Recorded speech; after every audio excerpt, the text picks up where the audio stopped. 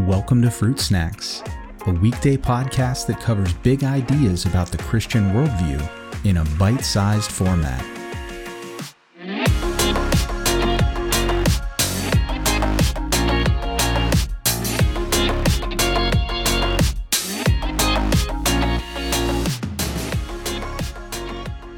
Hey everyone, welcome back. In today's episode, we're going to look at Psalm 5. And this is an interesting psalm because it is the first hint of a certain genre of psalms, which we will run into eventually if we get through all of them. And that genre is something known as an imprecatory psalm.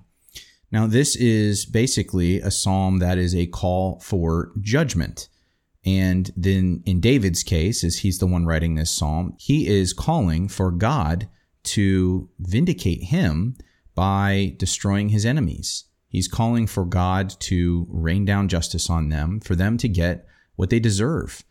But what's interesting about imprecatory psalms as a genre is that you would think that, or at least some people would think, that asking God to hurt your enemies would not be a godly thing to do. It wouldn't be a Christian idea or concept. And while there may be something to that, turning the other cheek and all these other concepts that are often brought up in a discussion about something like this, it's very important to note that when it comes to imprecatory psalms, the judgment and the vindication that is being asked for by the person who's praying is being asked for not necessarily even for one's own sake, but it's being asked for God's own sake.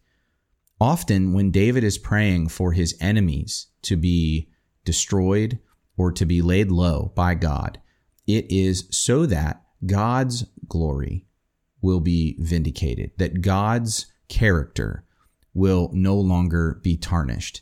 David doesn't want God to get a bad reputation because he allows evil to go on for too long. He doesn't want God to be mocked or to be trivialized by the wicked.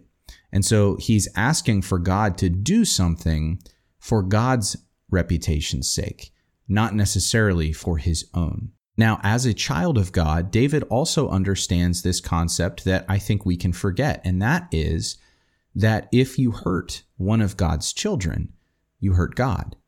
In fact, if you look at the strategy of the devil in the New Testament, who seeks to devour and destroy and kill and hurt Christians, this is exactly his strategy. Because he can't hurt God, the next best thing is to hurt that which God cares about.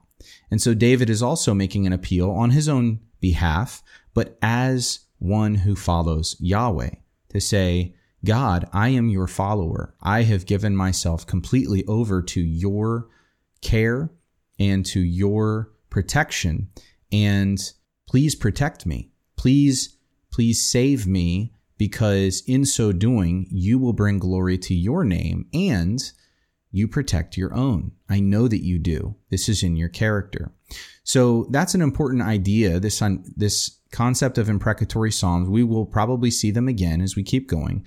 But this whole psalm in general is an appeal to God as a holy and as a just warrior, both in terms of his character, his holiness and justice, but also the warrior aspect of God's ability to take care of business, that God is not someone you want to be on the wrong side of when he decides that his patience is up. So what we see here as well, which is, I think, fascinating, is a juxtaposition of David versus those who are, as David puts it, bloodthirsty and deceitful. But I want us to stop for a moment and think about what we know about David. Isn't it true that David also did all these things? Is David being a hypocrite here by calling down judgment on those who are wicked because they have shed blood? David certainly shed blood. In fact, it's the reason that God gave him for why he couldn't be the one to build the temple, and it had to go to his son Solomon. What about deceit? Well, I would think that lying to the man whose wife you had stolen and then creating false orders to send him to the front line so that he would be killed in battle is a pretty good example of deceit. David was not a good guy, and yet he's calling down God's judgment on people who may be guilty of some of the very same things, or maybe even not quite as bad by our standards. So what's interesting, and I want you to see this if you read the psalm, how does David think that he can ask this? It is on the basis of God's love and mercy. It is not on the basis of David's own righteousness. And that's huge. That's everything. That's the key to unlocking David's perspective on this psalm. He's not being a hypocrite.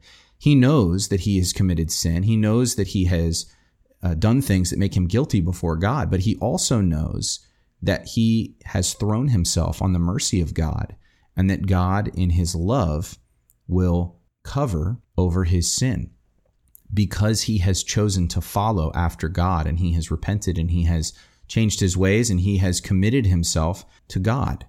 I think this is beautiful foreshadowing here in Psalm chapter 5, because this theme, this idea that we are guilty, why do we deserve mercy? And it being on the basis of God's love and mercy, not on the basis of our own righteousness. I think, as I said, that's just beautiful foreshadowing of so much that we see in the life and person of Jesus and in the New Testament. This is, at its heart, one of the very core elements of the gospel message and the Christian worldview. And we find it right here in an Old Testament psalm of David.